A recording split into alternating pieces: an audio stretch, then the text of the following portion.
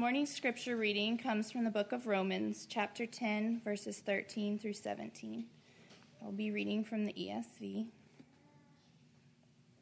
And it reads, "For everyone who calls on the name of the Lord will be saved. How then will they call on him in whom they have not believed? And how are they to believe in him of whom they have never heard? And how are they to hear without someone preaching?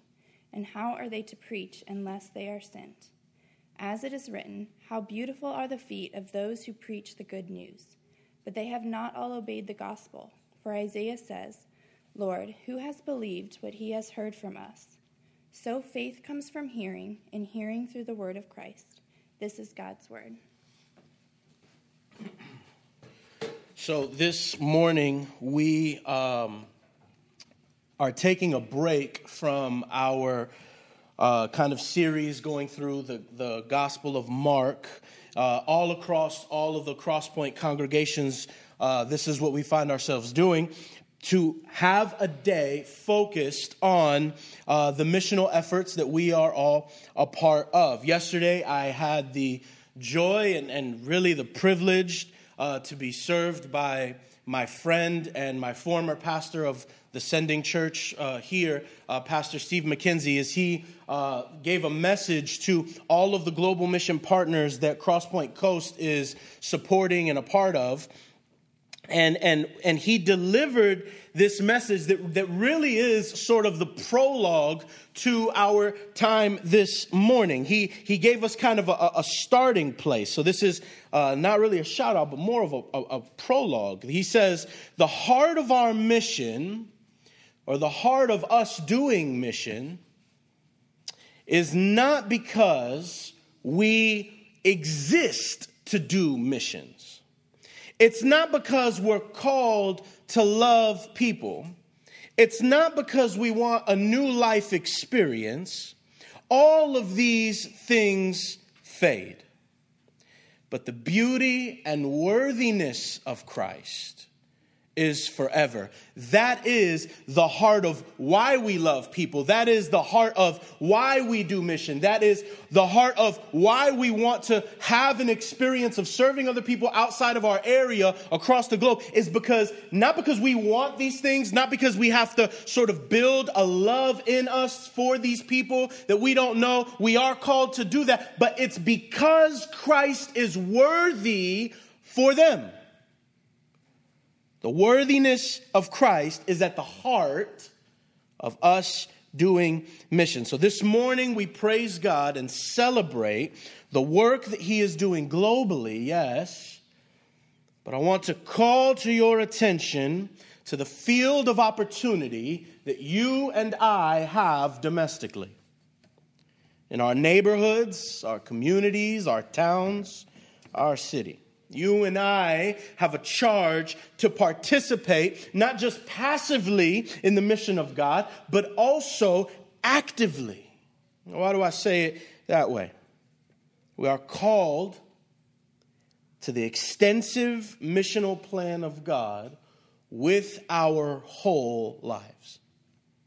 If I can give you just a tiny illustration, your home. Your home is your first mission field. You are being missional in your home, both passively and actively. This is an example. When you provide monetary contribution to your home and the flourishing of your home and your children and your roommates, your spouse, your people in your household, you are active, you are passively involved in the mission. But when you are there, instructing and loving, guiding and laughing, when you are engaged in the behavioral discipline, the emotional instruction, the spiritual nourishing, you are actively participating in the mission. But why do you do that? You love your family, yes, but that cannot be the heart of it. The heart of it is because Christ is worthy enough for your children. because Christ is worthy enough for your spouse, because Christ is worthy enough for your roommates and the other peoples in your family, in your household, your parents. Christ is worthy enough for them. Your parents, your bosses, Christ is worthy enough to take their sin, to put it to death with his death and bring them to everlasting life. My child is the most forgetful of my 3 children, my middle child. You would look him in the eye and you would say, brush your teeth, put on your pajamas, tuck in. Repeat it back to me. And he'll go, brush your teeth, put on pajamas, and tuck in. And you go, all right, good, go. And then in 5 minutes, you'll see him staring at the wall. And you'll go, are you tucked in? No. Did you put on your pajamas? No. Did you brush your teeth? I forgot. Man, this is true of us too. This is true of us too. That we have this calling to be missional minded, but in all the breath that God has for us, in the dishes and the diapers, in the workplace and the extracurricular activities outside, we can sometimes forget just even the most basic thing, that at the heart of us is the worthiness of Christ to reach people in our immediate vicinities of influence.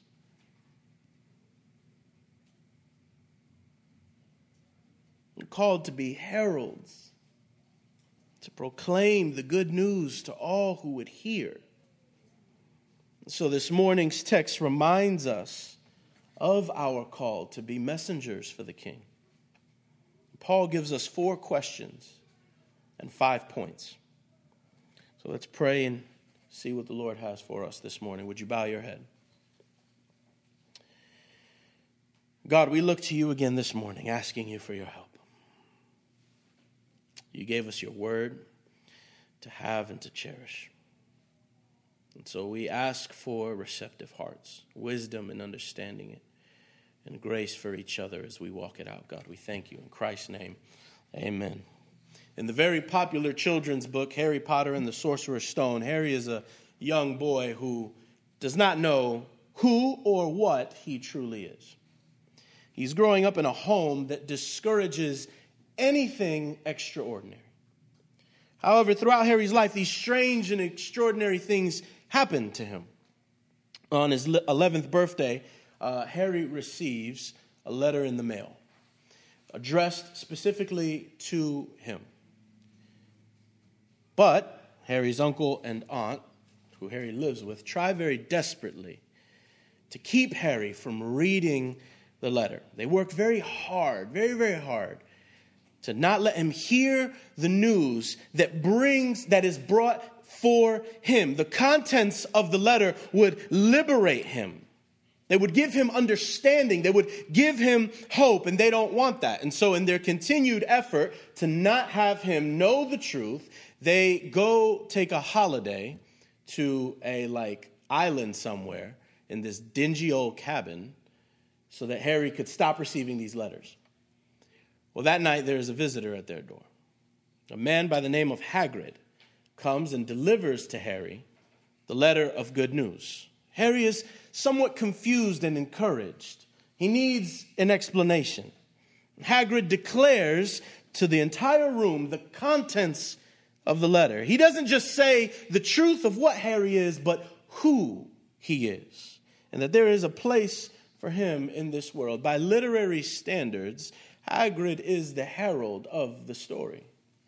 He brings the good news. He declares the work, the truth of who Harry is and what he is to do, and then he helps him walk in that. Family, what makes a great children's story is that it is not only for children. Like Hagrid, you and I are called to be heralds in the story of God, to make known the goodness of Christ to all who need it, to announce the mercy, the grace, the love of God to a world who would otherwise choose, and not just choose, but fight for the ordinary, the finite, the passing, the fleeting pleasures of this world, I submit to you this question: have you forgotten your calling?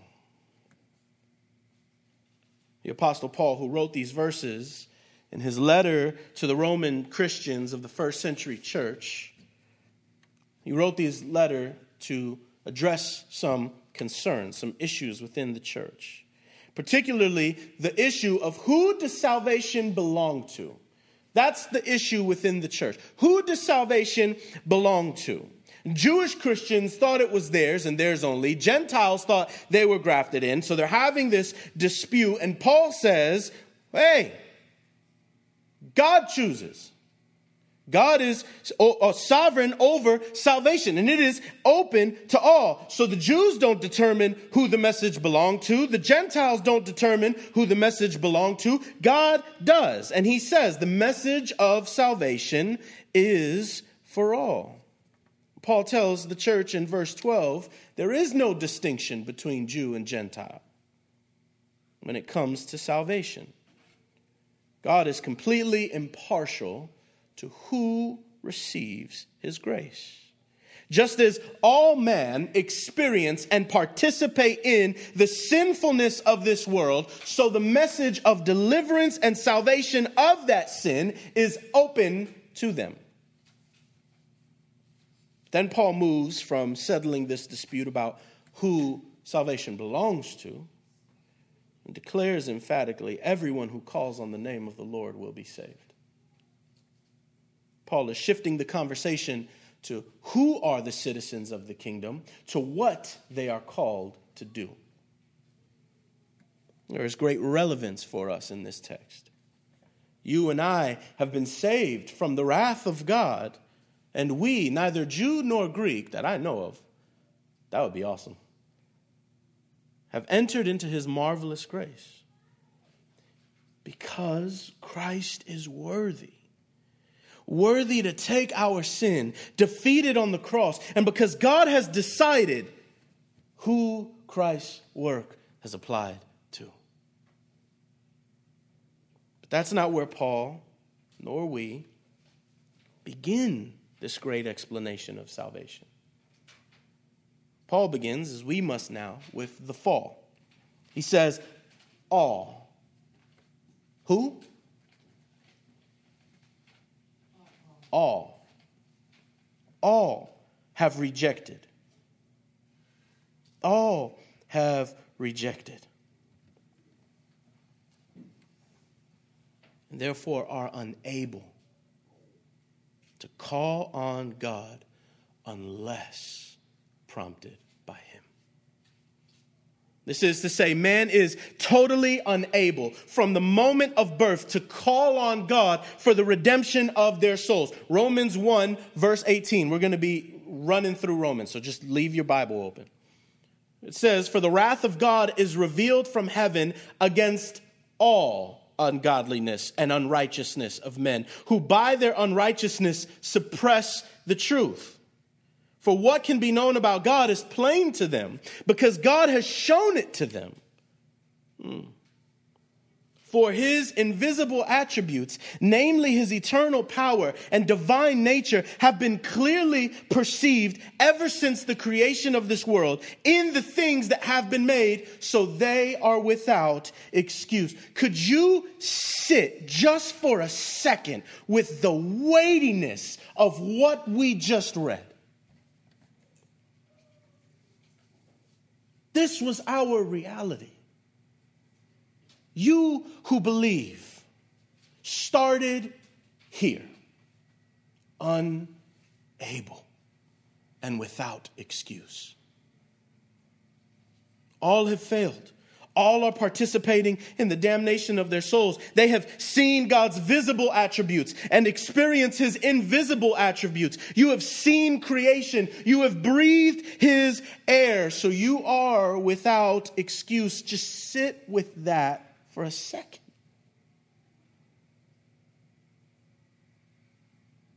Can't you feel hopelessness creeping in?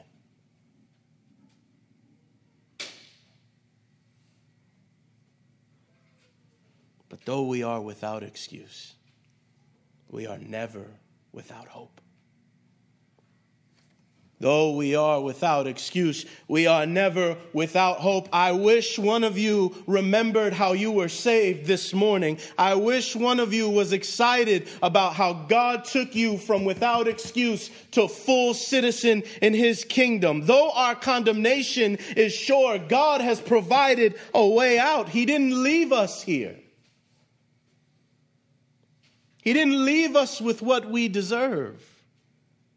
You and I deserve hell's punishment for our sin, from the smallest white lie to the most heinous of things. You and I have done enough to be damned.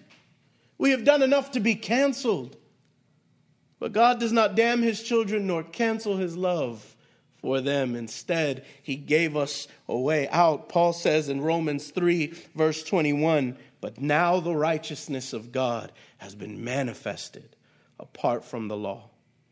Although the law and the prophets bear witness to it, the righteousness of God through faith in Jesus Christ for all who believe. There is no distinction, for all have sinned and fall short of the glory of God and are justified by his grace as a gift through the redemption that is in Christ Jesus. There's good news for us in this, deliverance for us in this, but we have to have it rightly.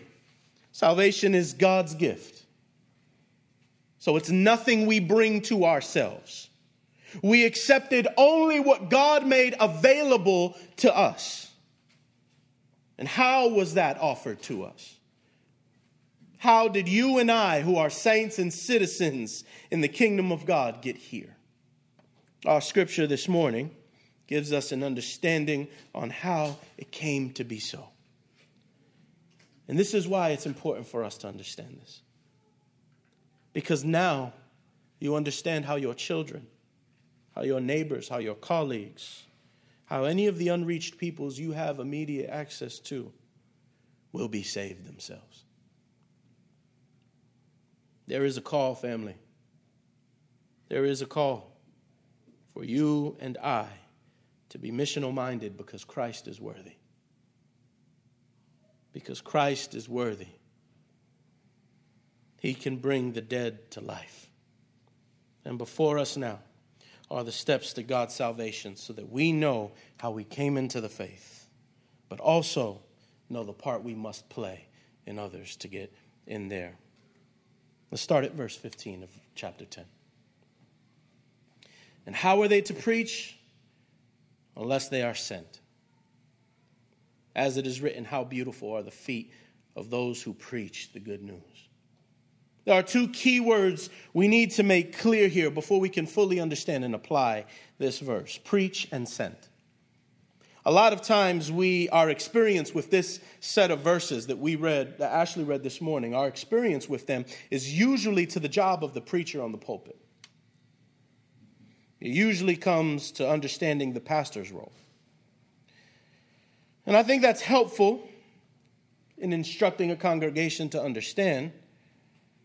However, in its original intention, it was not written to preachers who held an office of preaching or who had a particular skill in preaching. That's not who the audience was.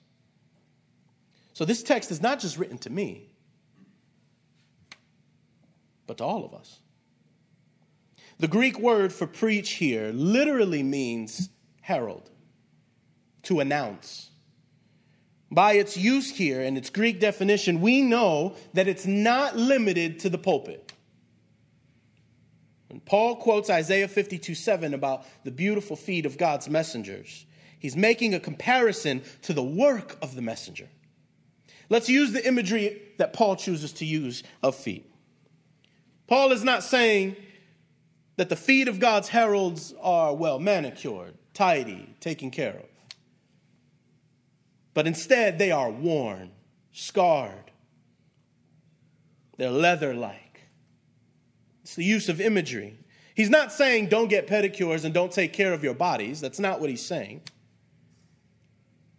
He's using the imagery of feet to reflect the inward position of a believer's heart.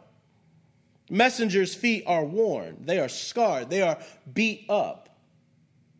because of the mission of delivering news, took them through some rough places. That'll preach, wouldn't it? Their mission caused them to trek long distances, dangerous roads, obstacles, and difficulties. Paul is saying, beautiful are the worn feet of the messenger. Family, are you keeping a false sense of beauty around you that keeps your faith hidden and personal? Do you see the death of the people around you and not see that you have good news for them? Do you keep for yourself the good news that God has asked you to deliver to others? Have beauty on your mind. True beauty. The worn, scarred, leather-like feet of messengers. Bringers of the good news, John Piper says, are precious people. People of whom the world is not worthy of. Beautiful for their worn-out bodies in the service of King Jesus. The second term is sent. Now that we know all of God's people have the good news, they are sent to give it out. Each one of us is sent into the world to proclaim the good news of salvation to others. In verses 14 and 15, Paul lays out 5 steps to the salvation process. But then in verse 16 and 17, he sort of simplifies it by repeating 3 of the 5 steps. He goes from sending, preaching, hearing, believing, calling, to believing, hearing, proclaiming. The proclaiming is defined in verse 17 as the word of Christ. So we have the content of what the proclamation is. So if we are to take the whole scope of Paul's explanation, we have 5 points of emphasis this morning. Believers are sent to proclaim. They proclaim the gospel of Jesus Christ. Recipients hear the gospel of Jesus Christ. They believe in Jesus Christ, and then they call on Jesus Christ for salvation. Let's work this out backwards. Let's start on calling. Verse 13, for everyone who calls on the name of the Lord will be saved. There is a difference between steps 4 and 5. To believe in the Lord and call on the Lord are more different than similar. You cannot call if you don't truly believe. But if you believe, you will call. If you are going swimming and you begin to drown and you look up at the lifeguard and say, help me, it's because you believe that the lifeguard can save you. You cannot call if you are not in need of saving, nor if you believe that the lifeguard can have the ability to save you. You must believe before you can call. If I can dip into a future text we'll study, Mark chapter 10, starting in verse 46. And they came to Jericho. And as he was leaving Jericho with his disciples, that's Jesus, and a great crowd, Bartimaeus, a blind beggar, the son of Timaeus, was sitting outside by the roadside. And when he heard that it was Jesus of Nazareth, he began to cry out and say, Jesus, son of David, have mercy on me. And many rebuked him, telling him to be silent. Oh, I can't wait to get into that. That's wild. But he cried out all the more, Son of David, have mercy on me. And Jesus stopped and said, call him. And they called the blind man, saying to him, take heart, get up, he is calling you. And throwing off his cloak, he sprang up and came to Jesus. And Jesus said to him, what do you want me to do for you? And the blind man said to him, Rabbi, let me recover my sight. And Jesus said to him, go your way. Your faith has made you well. And immediately he recovered his sight and followed him on the way. Jesus sees Bartimaeus' calling as a product of his faith. Bartimaeus believes that Jesus is the only hope and the source of hope for his condition. The only one who has the power to save him. the only one who can make his eyes new. And in his faith, he calls out to Jesus. Jesus has determined the cry of this man is not only the physical affliction, but that the physical affliction is also a spiritual one. This man wants Jesus for his eyes and the eyes of his heart. Some of you may be here this morning or watching the video or listening to the podcast, and you think you have believed, and yet you have not yet called out. I tell you, friend, call out to Jesus this morning. He's strong enough to save you from your sin and bring you from dead to light. Call out to Jesus. That's what it means to be a Christian. A Christian is someone continually calling to Jesus. Lord, I am weak. I need your strength. Lord, I am a sinner. I need your grace. God, I am impatient. Give me patience for your glory. God, I'm caught in a web of sin and temptation. Would you deliver me? The Christian is someone who continually, since the inception of his faith, calls out to Jesus for help. This is vastly different than calling out to Jesus to deliver you from a temporal need. This kind of call, this temporal need of calling Jesus, is like to spare you from the consequence of your sin, but not your sin itself. It's like in great trauma, just deliver me from it. I'm sick, God, would you heal me? It's not born out of affection for Christ, but of self. Jesus is nothing more than a remedy to you, a means to an end. Friend, I tell you, Jesus is more beautiful than that. Jesus is able to save your soul, not just save your broken heart. He's able, by his great love and humility, to give you himself. Don't reduce him to sparing your ego. Call out to Jesus for the eyes of your heart, like Bartimaeus. This leads us to our next step, believing. How will they call on him if they haven't believed? Calling on Jesus means you are calling to him as Lord. As Jesus says in an earlier verse, Romans 10:9. Because if you confess with your mouth that Jesus is Lord and believe in your heart that God raised him from the dead, you will be saved. Until you believe in Jesus' ability to save you from your sin, you cannot call on him as Lord. And this is a particular kind of belief. Firstly, belief in Jesus means that your life has began surrendering to him. Belief means surrendered. These things happen all together. Your sin state, at the moment you believe, your sin state is no longer pronounced over you. The bondage of sin is no longer over you at the moment you believe in your heart. Salvation has taken its place. Regeneration has began. Righteousness has already been transferred. You don't believe, and then later on in your faith, you surrender. No. When you believe, you begin to change. What's one of the first things that comes to your senses when you wake up? It's the taste in your mouth. When you awake from the slumber of death, sin leaves a bad taste in your mouth. When you are awoken from the slumber of death, the taste in your mouth is no longer something you want to deal with anymore.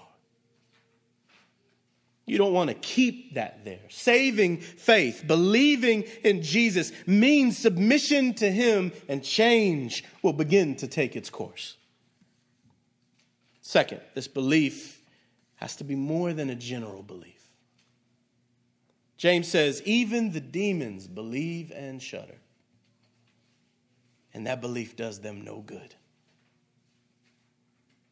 Family, we can't just believe. We have to rest in it. We have to have confidence in it. I remember once we left Jace as a baby. Jace is my oldest. We left him as a baby to stay with my aunt because Grayson was going to be born. And he knew my aunt. I mean, Jace was 18 months at the time. He knew my aunt, right? And so he stayed there overnight because Grayson was born at like 3 a.m, of course. And he didn't sleep that whole night. Stayed awake until like 6-something, where his like little finite 18-month body finally gave out. But he just stayed awake. He just stayed awake. It's because he wasn't confident. He couldn't rest in the safety and trust and the care of someone who was not mom or dad. Believing in Jesus is just that. It's a confident, safe trust in his work over you. As a child sleeps in the confidence and safety of their parents' presence, so we must find that same rest in the facts of Jesus' work on the cross. Lastly, there is an emotional shift. Believing in Jesus means that your heart now delights in him. You cherish him. You treasure him. This is essential to our faith. I was listening to a conference online actually a couple months ago. It was an old conference. The conference happened a long time ago, but I was watching it a couple months ago, and R.C. Sproul gets up first, right? And he's using this illustration of a chair, right? They're talking about faith. He's using the illustration of a chair. R.C. says, faith is looking at the chair and believing that when you sit on it, it'll hold you up. But that's not enough. You got to sit on the chair. That's faith. Faith is believing that it'll do it and then laying yourself on it, right? John Piper gets up immediately after R.C. Sproul, and he says, I love Dr. R.C. I love him. I appreciate him. But that analogy is incomplete. He goes, because you can trust that the chair will hold you up. And you can sit on the chair and it will hold you up and still hate the chair. That's not faith. Faith is you know that the chair will do what it's going to do. You throw yourself onto the chair because it's going to do what you know it's going to do, and you love the chair. You have to love the chair. Jesus is not only worthy enough to save you from your sin. This is the point. He's worthy enough to satisfy every deep longing of your soul. To say that Jesus is better than life and actually mean it. There's nothing here in this world, no person, no being, no construct, that can satisfy your soul like Jesus can. This takes us to another point. So, step 5, step 4. But I'm going to group these last 3 together,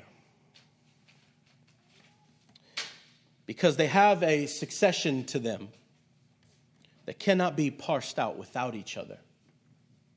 I think we may be quite often tempted to silo these 3 categories, but in practical measures, they are joined at the hip. Hearing, proclaiming, and sending.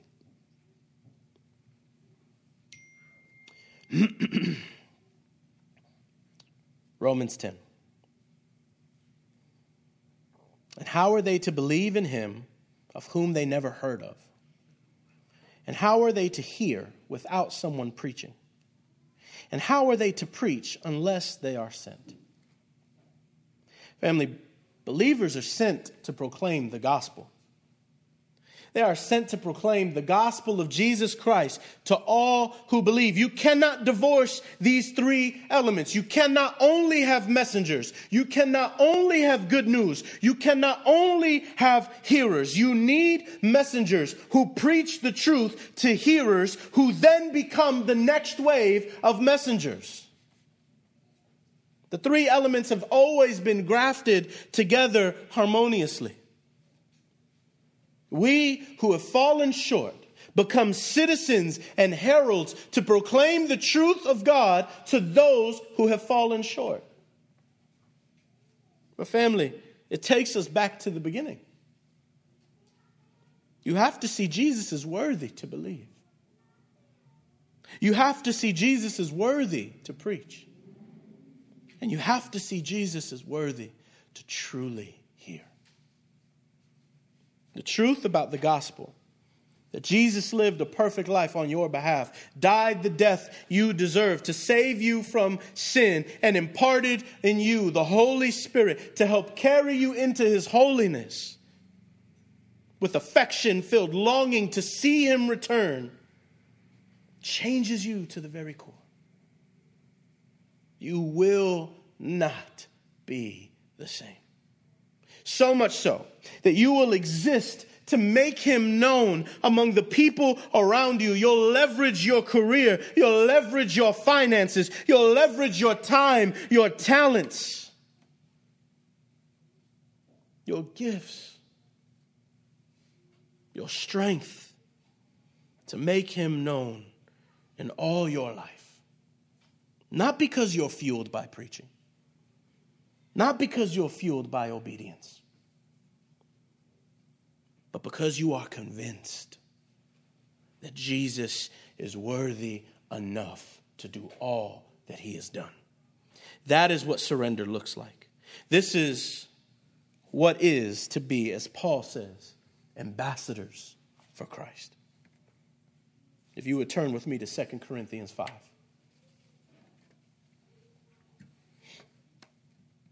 Starting in verse 17. Therefore, if anyone is in Christ, he is a what? A what? A new creation. The old has passed away. Behold, the new has come.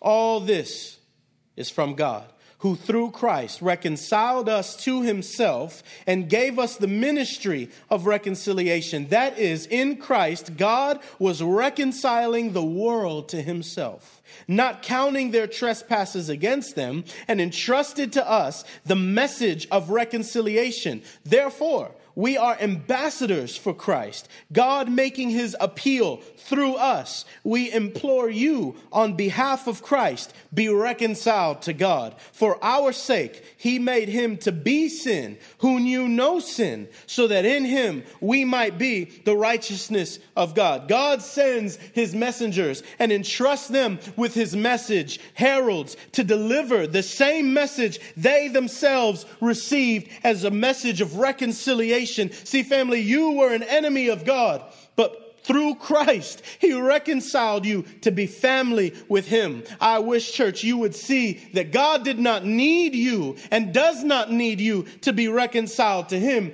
You are in need of the reconciliation he offers. Think on last week's text. Jesus calls these 4 fishermen to himself. He didn't say to himself, I see those young successful brothers over there, and I think they need me. No. He didn't need to be with them. They needed him. He said, you come follow me. You don't need organization. You don't need allegiances. You don't need your family. You don't need opportunity. You don't need success or money. No, you need me, and I am calling you to me. Jesus is that worthy. If I could, he is completely human and fully divine. He is the creator of all things and the sustainer of it too. He is the man who went hungry in the desert and simultaneously caused food to rise from the ground. He went thirsty while fasting, but he flooded the earth in judgment. He is the one full of the Spirit and loved by the Father. He is the servant king and the judge of the people. He is the light of the world and the sun that warms the earth. He is the only one who is sinless. He is the only one who defeated death and put it to bed. When the heavens mourned and wept that nobody could break the seal of the scroll of God's redemptive plan, Jesus stepped in and said, I am here. I am worthy. He is both lion and lamb. Jesus is worthy. He doesn't need your acceptance, but he has come to accept you. He doesn't need your work, but he has come to do the work on your behalf. He makes the enemy friend and he makes the orphan family. Jesus is worthy for you and he's worthy for them.